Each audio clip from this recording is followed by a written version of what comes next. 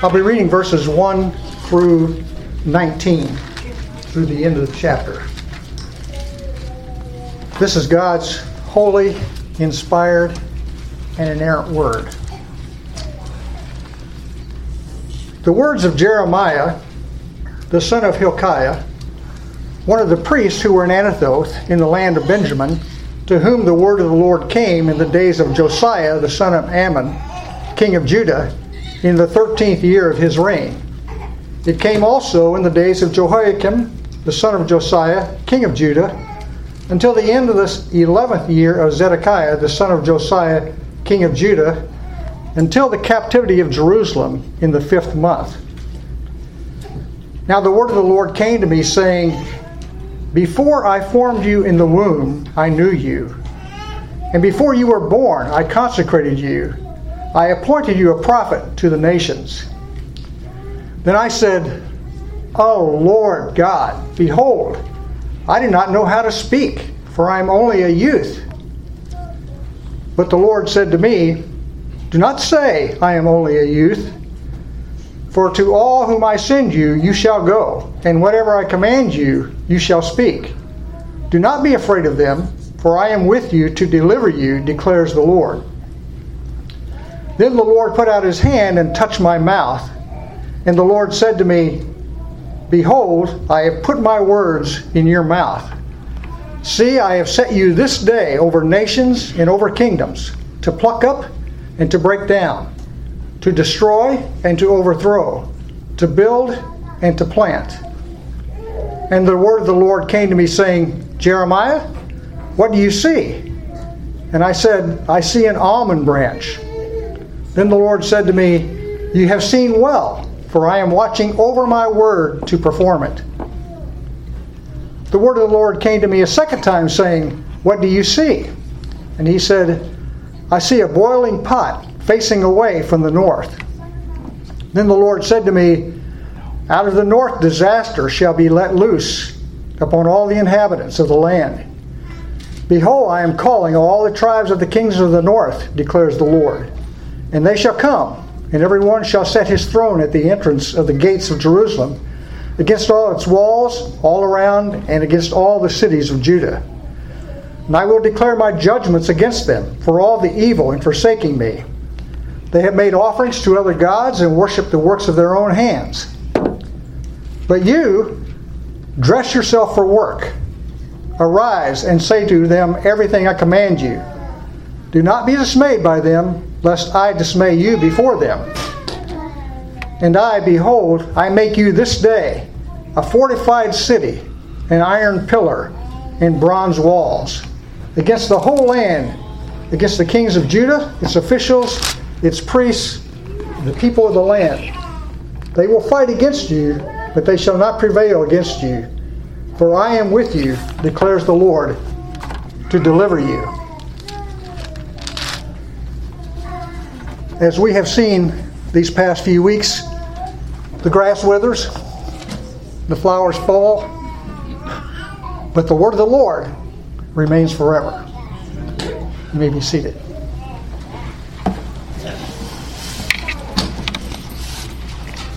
Let's pray.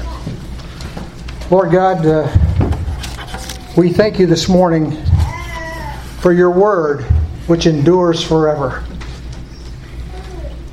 Pray, Lord, during this time now, we might hear your word, that despite all the evil that is happening in the world, that we are assured from your word that you are working. You're working your will and your purpose. So give us that assurance today through your word, Lord God, and through your servant, that we might be encouraged to walk by faith. In Christ we ask. Amen. Have you ever been asked to do something that you couldn't do?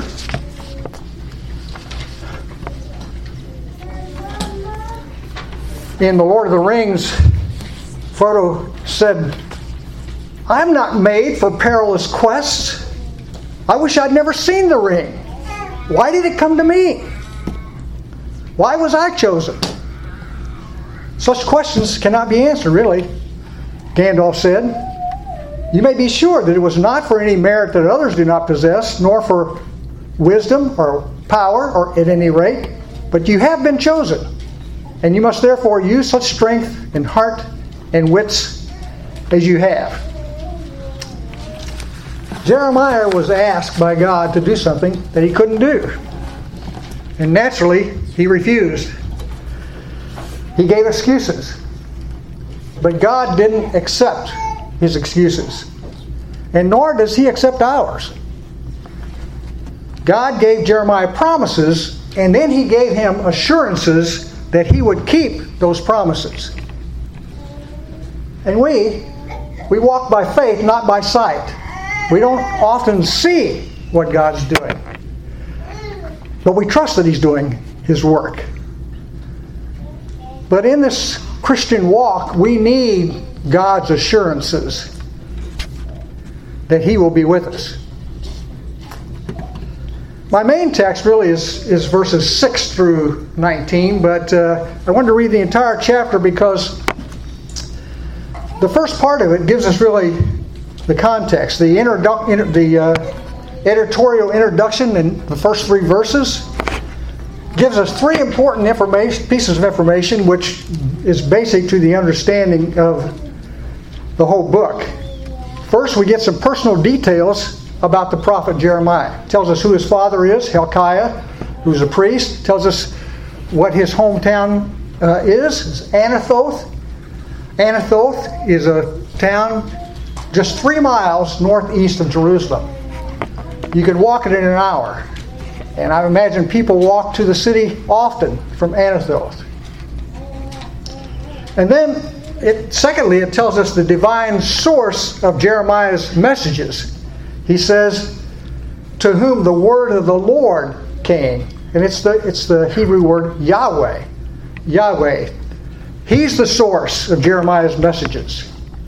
And 3, it tells us the period during which Jeremiah's ministry took place. Roughly, it was from 627 BC to 587 BC. It tells us it was actually during the days of Josiah, when Josiah was king. In fact, it was the 13th year of Josiah's reign that this call came to Jeremiah.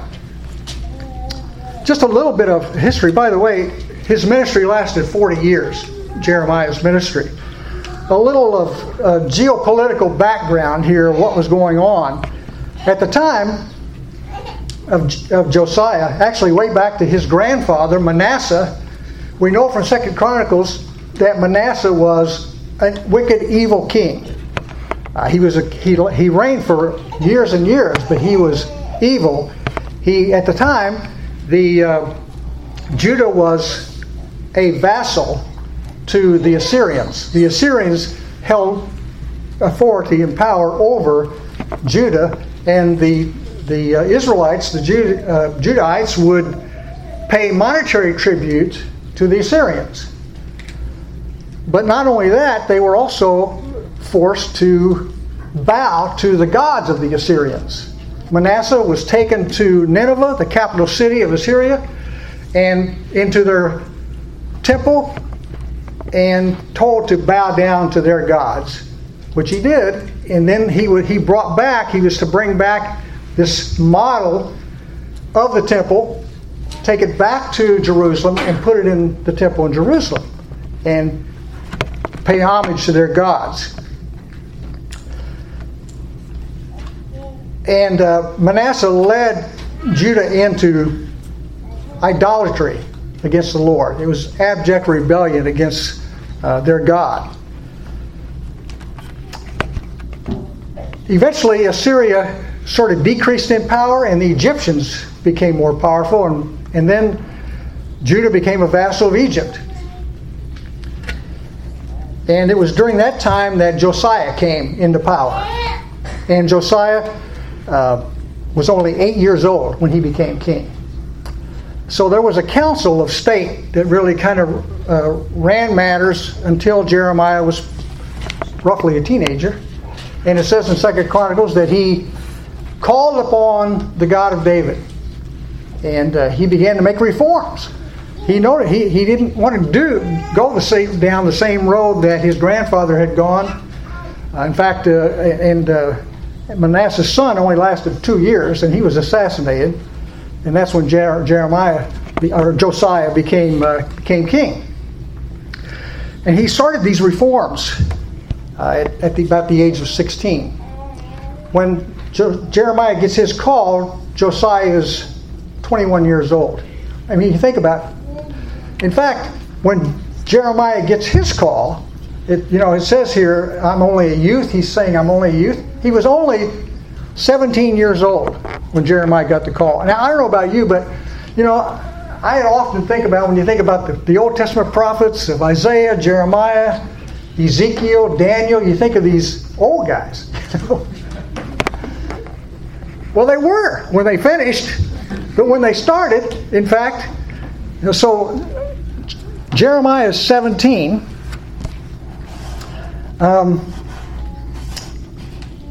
Ezekiel was 25 years old. Isaiah, we don't know exactly his age, but he prophesied for 60 years. So when he started, he was young. And Daniel was, quote, a youth. All these people were young people, probably in their teens when they started their ministry. And I want to say that as an encouragement to young people here today. God can use you now. We often think, well, I have to wait till I'm an adult and do this. No, God is active in your life today. If you know Him, if He's your Lord and Savior, He is working in your life. So anyway, this is the historical background. They were a vassal to Egypt. Under Josiah, actually, and under his reforms, they became independent for a while. But eventually, the reforms didn't last that long. They were basically superficial in nature as far as the people were concerned. It's like we just read in 2 Timothy, having the form of godliness but denying its power. That was the case with the Judaites. The reforms were transitory and they were superficial. So then in verses 4 and 5 we get this call to Jeremiah. Again, he's 17. The king is 21 years old. Now the word of the Lord came to me, and again, it's all capitals, it's Yahweh. The word of the Lord came to me saying, before I formed you in the womb, I knew you. There are 3 verbs used in verse 5. Knew, consecrated, and appointed. I just want to mention the importance of those words. Knew is the Hebrew word yada, to know. And it's beyond a mere intellectual knowledge. It has to do with a personal commitment that Yahweh is making here. It has a sense of setting His affection on. It's a covenant commitment that God is making here. In fact, in Amos 3:2, it says, God is speaking here, He says, speaking to Israel, you only have I known of all the families of the earth. Well, obviously, God knows all about all the families of the earth, but He says, you only have I known. So it's not information. It's a personal attachment and setting His affection on and covenant. In fact, some translations in Amos 3:2 say, you only have I chosen of all the families of the earth. That's the English word they use, but that's the idea here. And we see here in this passage, before I formed you in the womb, I knew you. So it's knowledge before. Or when we read in the New Testament, foreknowledge, that's what it means in Romans 8. Those whom God foreknew, that is, He knew beforehand. In fact, we see in Ephesians 1, God chose you before the foundation of the world. It's the same idea. That's the truth that's coming through here when God says to him, before I formed you in the womb, I knew you. I set my affection on you. I've made you are a member of the covenant here. Secondly, before you were born, I consecrated you, and the word kadesh means to set apart for something important that God is doing, and that's what God is telling Jeremiah. Well, what is God doing? Well, He is saving, He's rescuing, He's blessing, He's providing, He's judging, He's enlightening, He's healing, He's doing all those things. You know, we're in a spiritual war is in progress right now, as we're here today. A spiritual war is in progress. And every square inch of space is contested.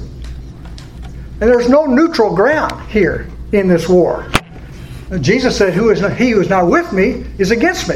There's no neutral ground. And before his birth, Jeremiah was enlisted on God's side in this war. And so are you. And so am I. We're enlisted on God's side in this contest, in this war. We're not spectators. The third verb is the word appointed. I appointed you a prophet to the nations. And the Hebrew word there, Natan, literally means to give.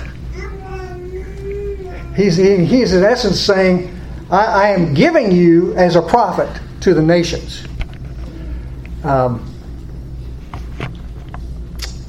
Now, these words apply to us. These verbs here apply to us. Now, we're not called to be prophets as Jeremiah was, but we have been known before the foundation of the world. We have been set apart for what God is doing on His side, and we are given away.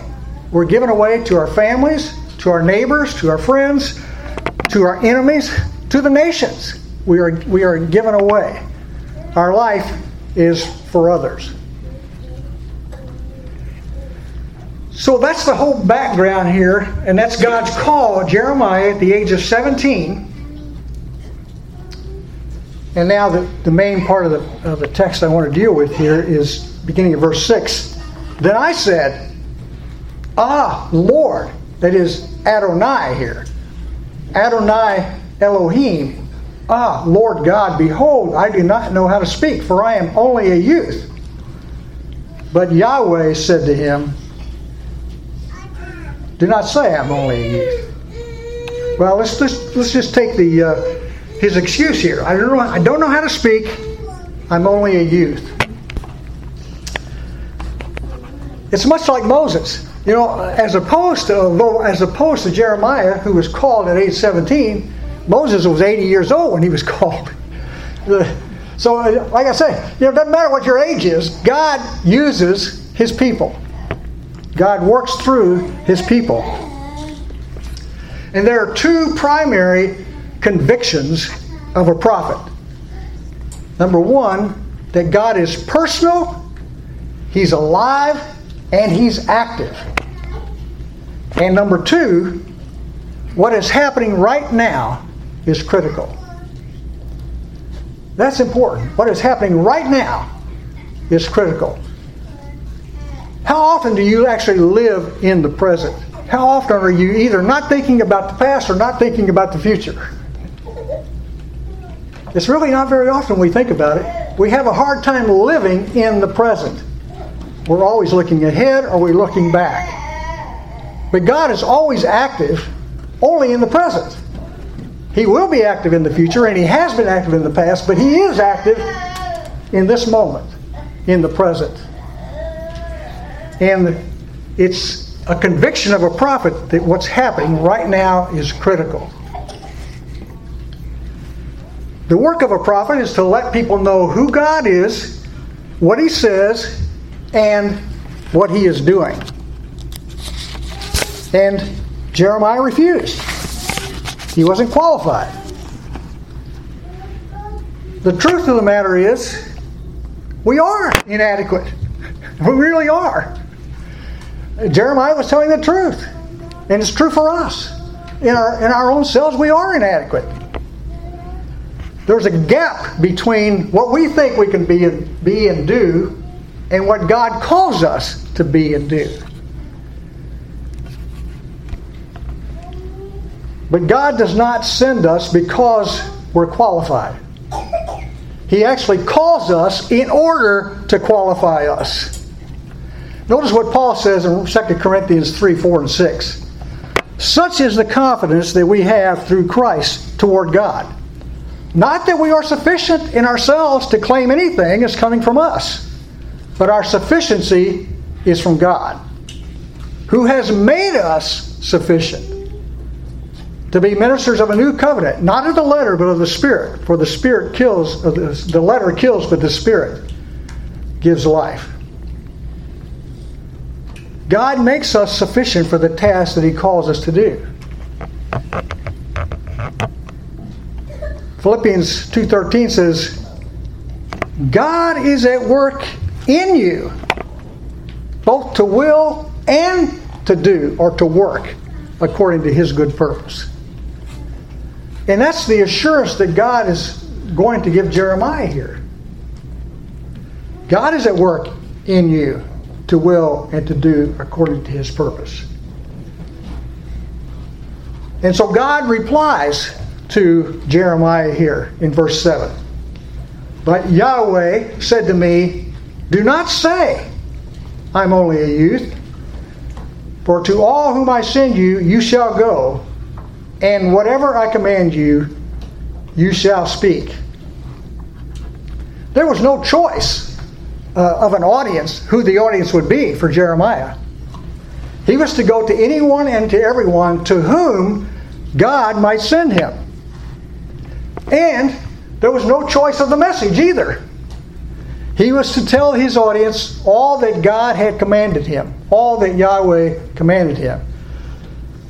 And it was a continuing conviction of Jeremiah that he was simply speaking the word Yahweh had given him. And he declared this at times in his life of extreme peril, when it might have been to his advantage to sort of modify the message. But in chapter 37 of Jeremiah, Zedekiah is king at the time. And Zedekiah says to Jeremiah, is there a word from Yahweh?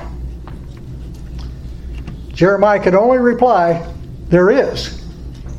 You shall be delivered into the hands of the king of Babylon. Not a popular message to speak that to the king. He never backed down. He only spoke what God gave him. It's maybe sound theology to say one man against God is a majority. And maybe you've heard that.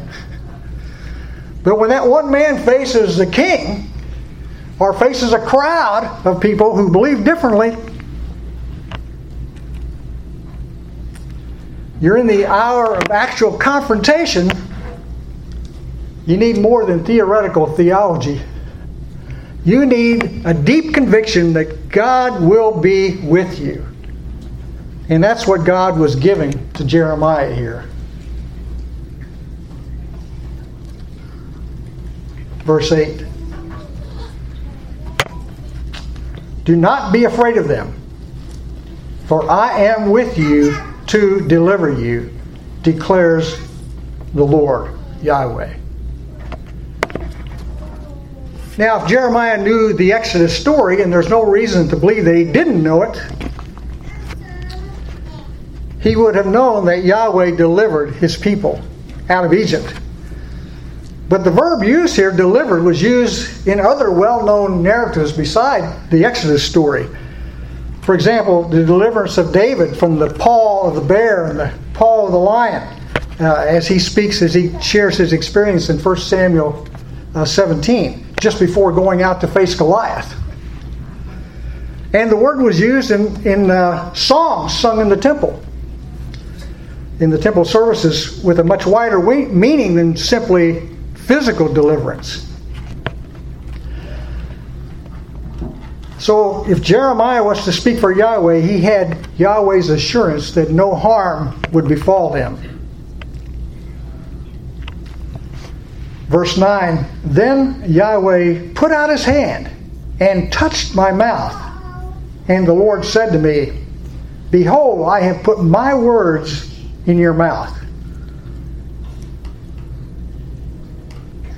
This is reminiscent of the promise to Moses in Deuteronomy chapter 18, verse 18, where God says to Moses, I will raise up for them a prophet like you from among their brothers, and I will put my words in his mouth, and he will speak to them all that I command him.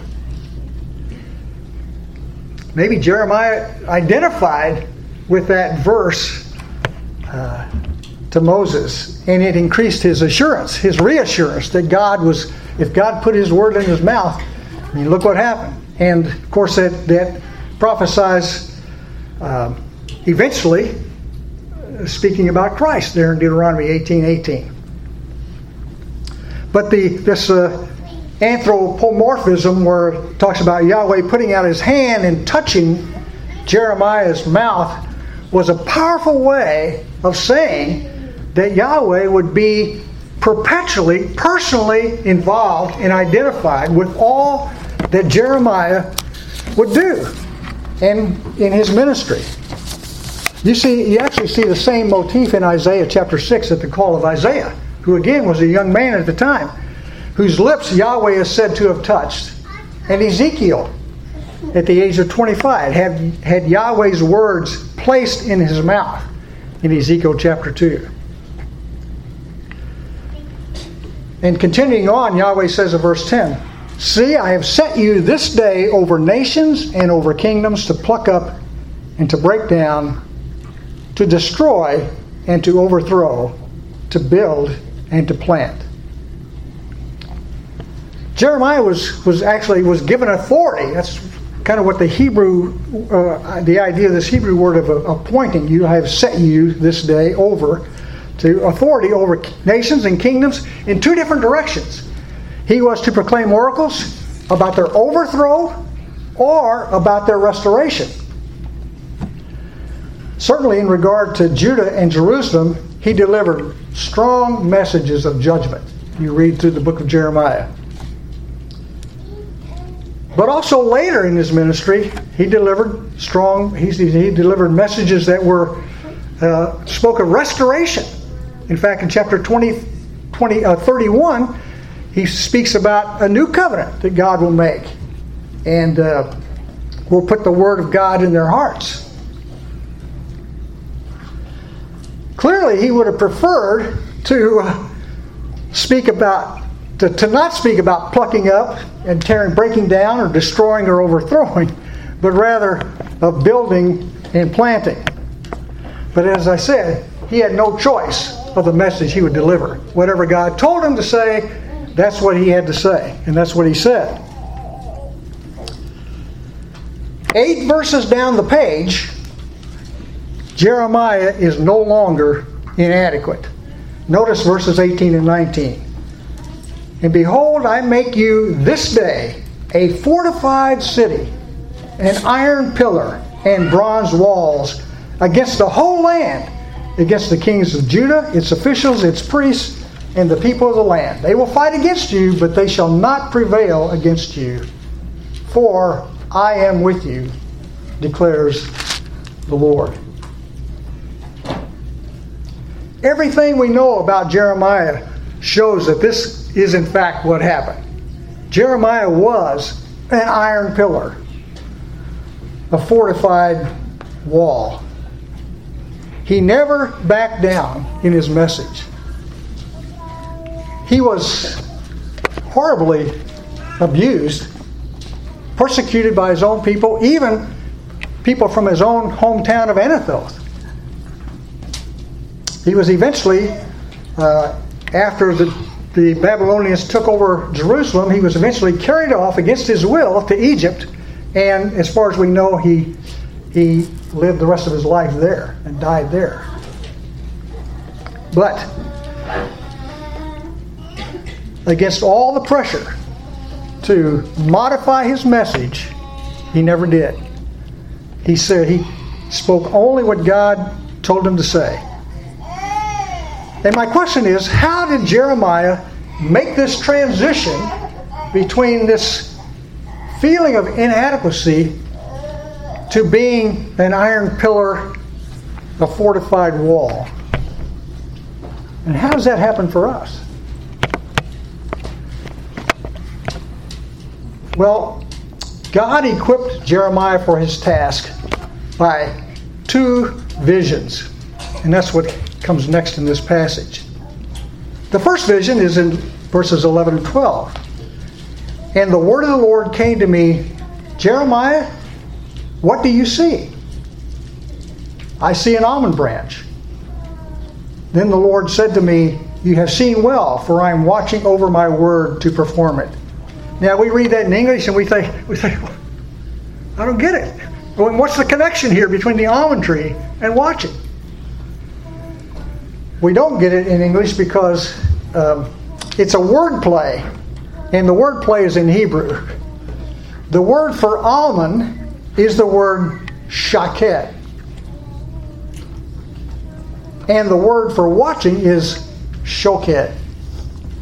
They're almost identical. There's one letter difference, and that's the word pun that God is making here with Jeremiah.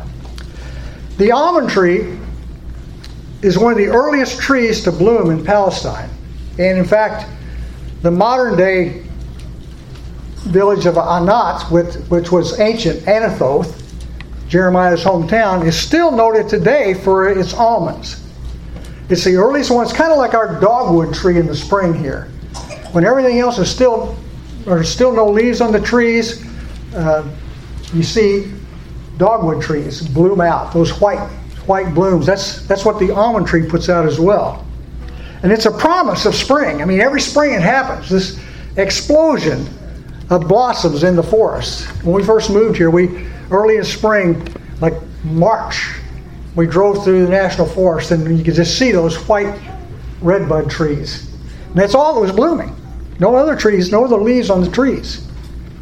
And it was a promise of spring. We know what's coming next. We know the migratory birds are going to move in. The grass is going to turn green. Eventually those leaves are going to pop out of the trees. These hardwood trees are the last to seem to come out. And the blossom itself, is beautiful to look at. But it's more than that. It's anticipation of what is to come. It's a promise. Like words, as God says, I am watching over my word to perform it. God's words are like almond blossoms. They're promises, anticipations of what is about to take place. Those words become something. The Word became flesh. The Word of God is living and active, sharper than a double-edged sword.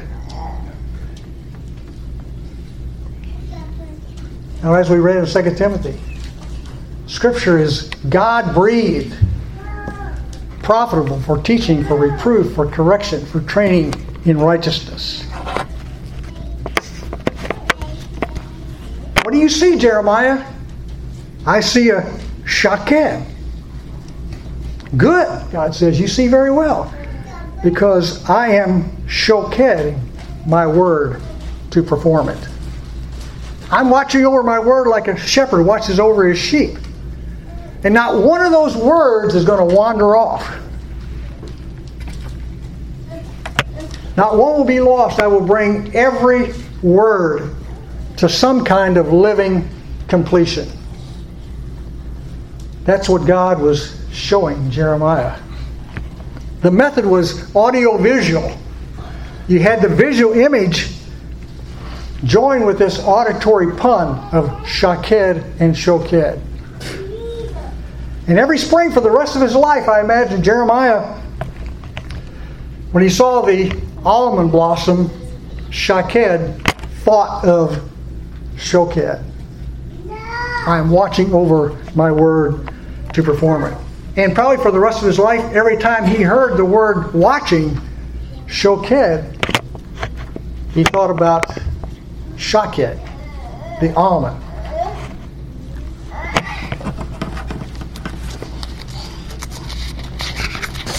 Do we have that kind of confidence in God's Word? You know, there's no living the life of faith, whether a prophet or whether other person, without some kind of sustaining vision like this. That God is active, that His Word is performing as it goes out. At some deep level, we need to be convinced, in some way or other, we need periodic reminders that God's words are not mere words. They're promises to be fulfilled. And they will be. God performs what He announces. He does what He says. Do you believe that? I mean, you believe that deep down? You know? Philippians 1:6 says, "It is God who began a good work in you, and He will bring it to completion on the day of Christ Jesus." That's speaking to you and to me. He who began a good work in you will bring it to completion. That's a word that is living and active and will performing, and it is being performed in the present. Now, God is bringing about His purposes for you and me. The second vision is found beginning in verse 13 through 16. The word of the Lord came to me a second time, saying, "What do you see?" And I said, "I see a boiling pot facing away from the north." Then the Lord said to me, "Out of the north disaster shall be let loose on all the inhabitants of the land. For behold, I am calling all the tribes of the kingdoms of the north, declares the Lord, and they shall come, and every one shall set his throne at the entrance of the gates of Jerusalem, against all its walls and all around, and against all the cities. And I will declare my judgments against them for all their evil in forsaking me. They have made offerings to other gods and worshipped the works of their own hands." A boiling pot.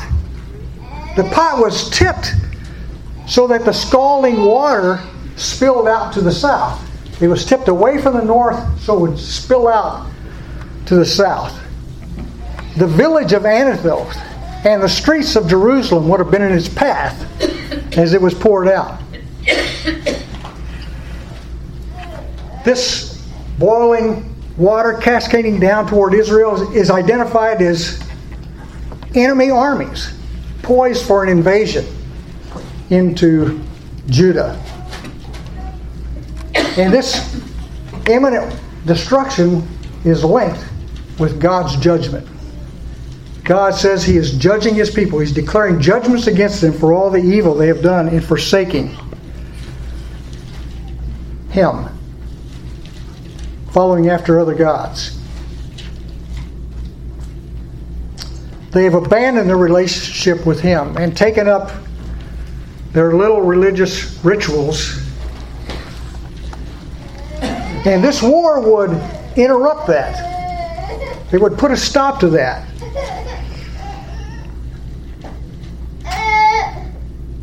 They would have to attend to what is essential: life and death, God and humanity, faith and faithfulness, covenant and obedience.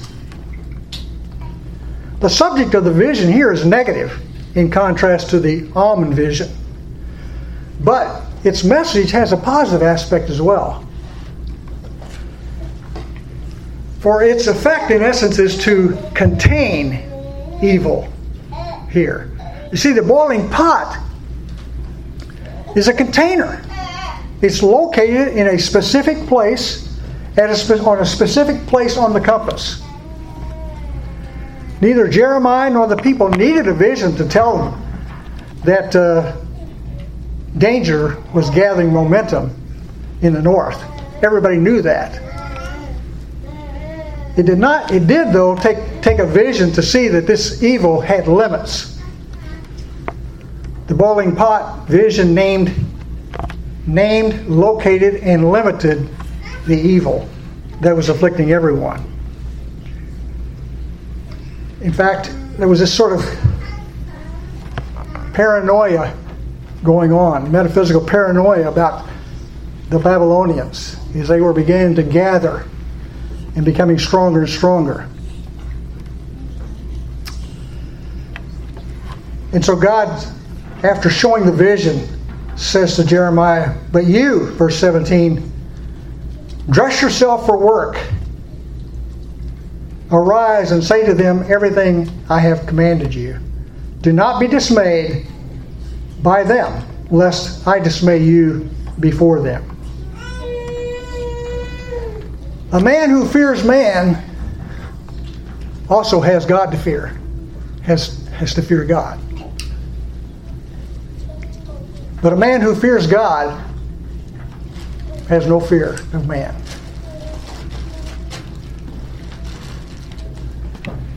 You know, there's a lot going on in the world today. And with our 24-hour news cycle, it's always flooding in on us. What's happening in Ukraine, what's happening in the cities like Los Angeles and Chicago, the high crime rate, the crisis at the border. It just goes on and on. And uninstructed and untrained, that we let that evil sort of seep through the atmosphere. And our emotions are kind of like a fog. It's like everything is this foggy gray with all this negativity. And in such an atmosphere, we're terrorized. You know, and since if you're one of those people who are always watching the news, it's like you can't get away from it. You're every rumor, you're jumpy at every noise, edgy, anxious. Now, certainly there is evil in the world, and we have to face that, admit that there's a great deal of it. So, with all that evil, how can we relax? How can we engage in such undramatic actions as giving a cold glass of water to a stranger? How can we think about, what is God doing right now, right here where I am, and how do I attend to that?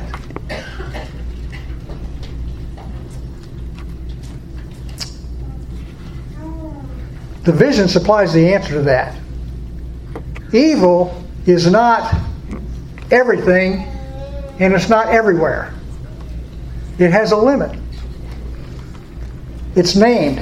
It has an origin, and it has a finish. The boiling pot reduces evil to a location. We can't afford to live be naive about evil. It has to be faced, but we can't be intimidated by it either. Actually, evil has always been used by God to bring about good. That's one of the most extraordinary aspects of the gospel, of the good news, that God uses bad men to accomplish good purposes. You think of the cross. God used the evil rulers in Jerusalem and the godless Roman authorities to crucify Jesus Christ. And it was a judgment. God was passing judgment then. He was passing judgment on our sins.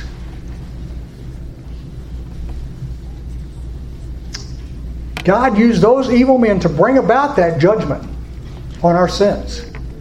He took the Father's wrath in our place to bring about salvation, to bring about good. The great paradox of judgment is that evil becomes the fuel in the furnace of salvation.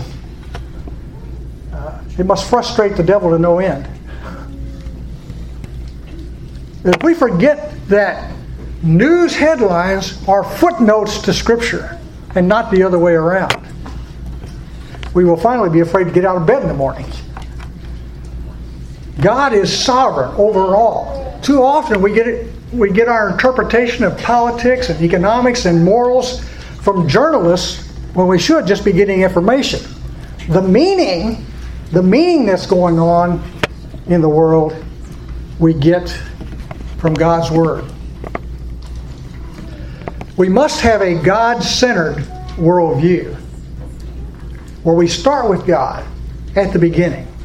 He is real, He is active, and He is sovereign. Think of it as concentric circles. There's God in the center. Real, active, sovereign. Out the next circle is beliefs. That is, we believe God's Word, that His Word is truth. And from that we get our values, our beliefs. And the third circle is values. From our beliefs, our values flow. What is important? What is important in life? What is important in my life? What is important in my relationship with God and what He's doing in my life? And the last circle is behavior. Our values extend, then carry itself out in our behavior. You can go the other way. Behavior really reveals our values. And our values reveal what we believe. And what we believe reveals what is at the center of our worldview. We must have a God-centered worldview. God is active. As I said at the beginning here, those two convictions, that God is personal, alive, and active, and that what's happening right now is important, is central. God is watching over His Word to perform it. His Word will accomplish its purposes. Evil is limited. It's used by God for His ends. Some of that ends is judgment. He was judging Israel for their idolatry. But it doesn't stop there. He brought them back from Babylon after that 70 years of captivity. And Jeremiah speaks about a new covenant. Covenant in Christ. Sometimes God uses that evil for discipline, for His people. He brings about things in our lives to discipline us. 2 Timothy 3 again. Profitable for teaching, for reproof, for correction. God uses His Word for that. And for training in righteousness. He uses it then to show His mercy as well. In fact, God's discipline really is mercy. It's God's grace that He does that to bring us back because He loves His children.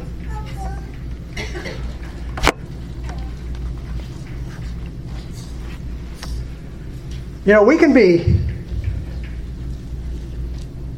a fortified city, an iron pillar, strong walls in our walk with God. Paul said, I'm not ashamed of the gospel. It is the power of God for salvation. And God has called us to be witnesses to that good news to others. Let's pray.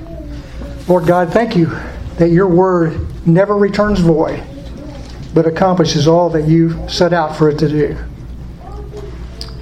We pray, Lord, that as we leave here this morning, give us the assurance, Lord, that You will be with us to deliver us.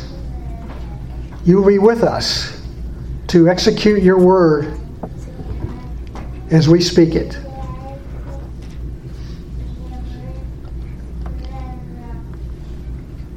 May we be positive, Lord, about what you're doing and what you're going to do. Remove from us, Lord, this anxiety about what's going on in the world. It's your world, Lord. And you're working your purposes. Thank you for the assurance, Lord, through your word this morning to Jeremiah. In Christ we pray.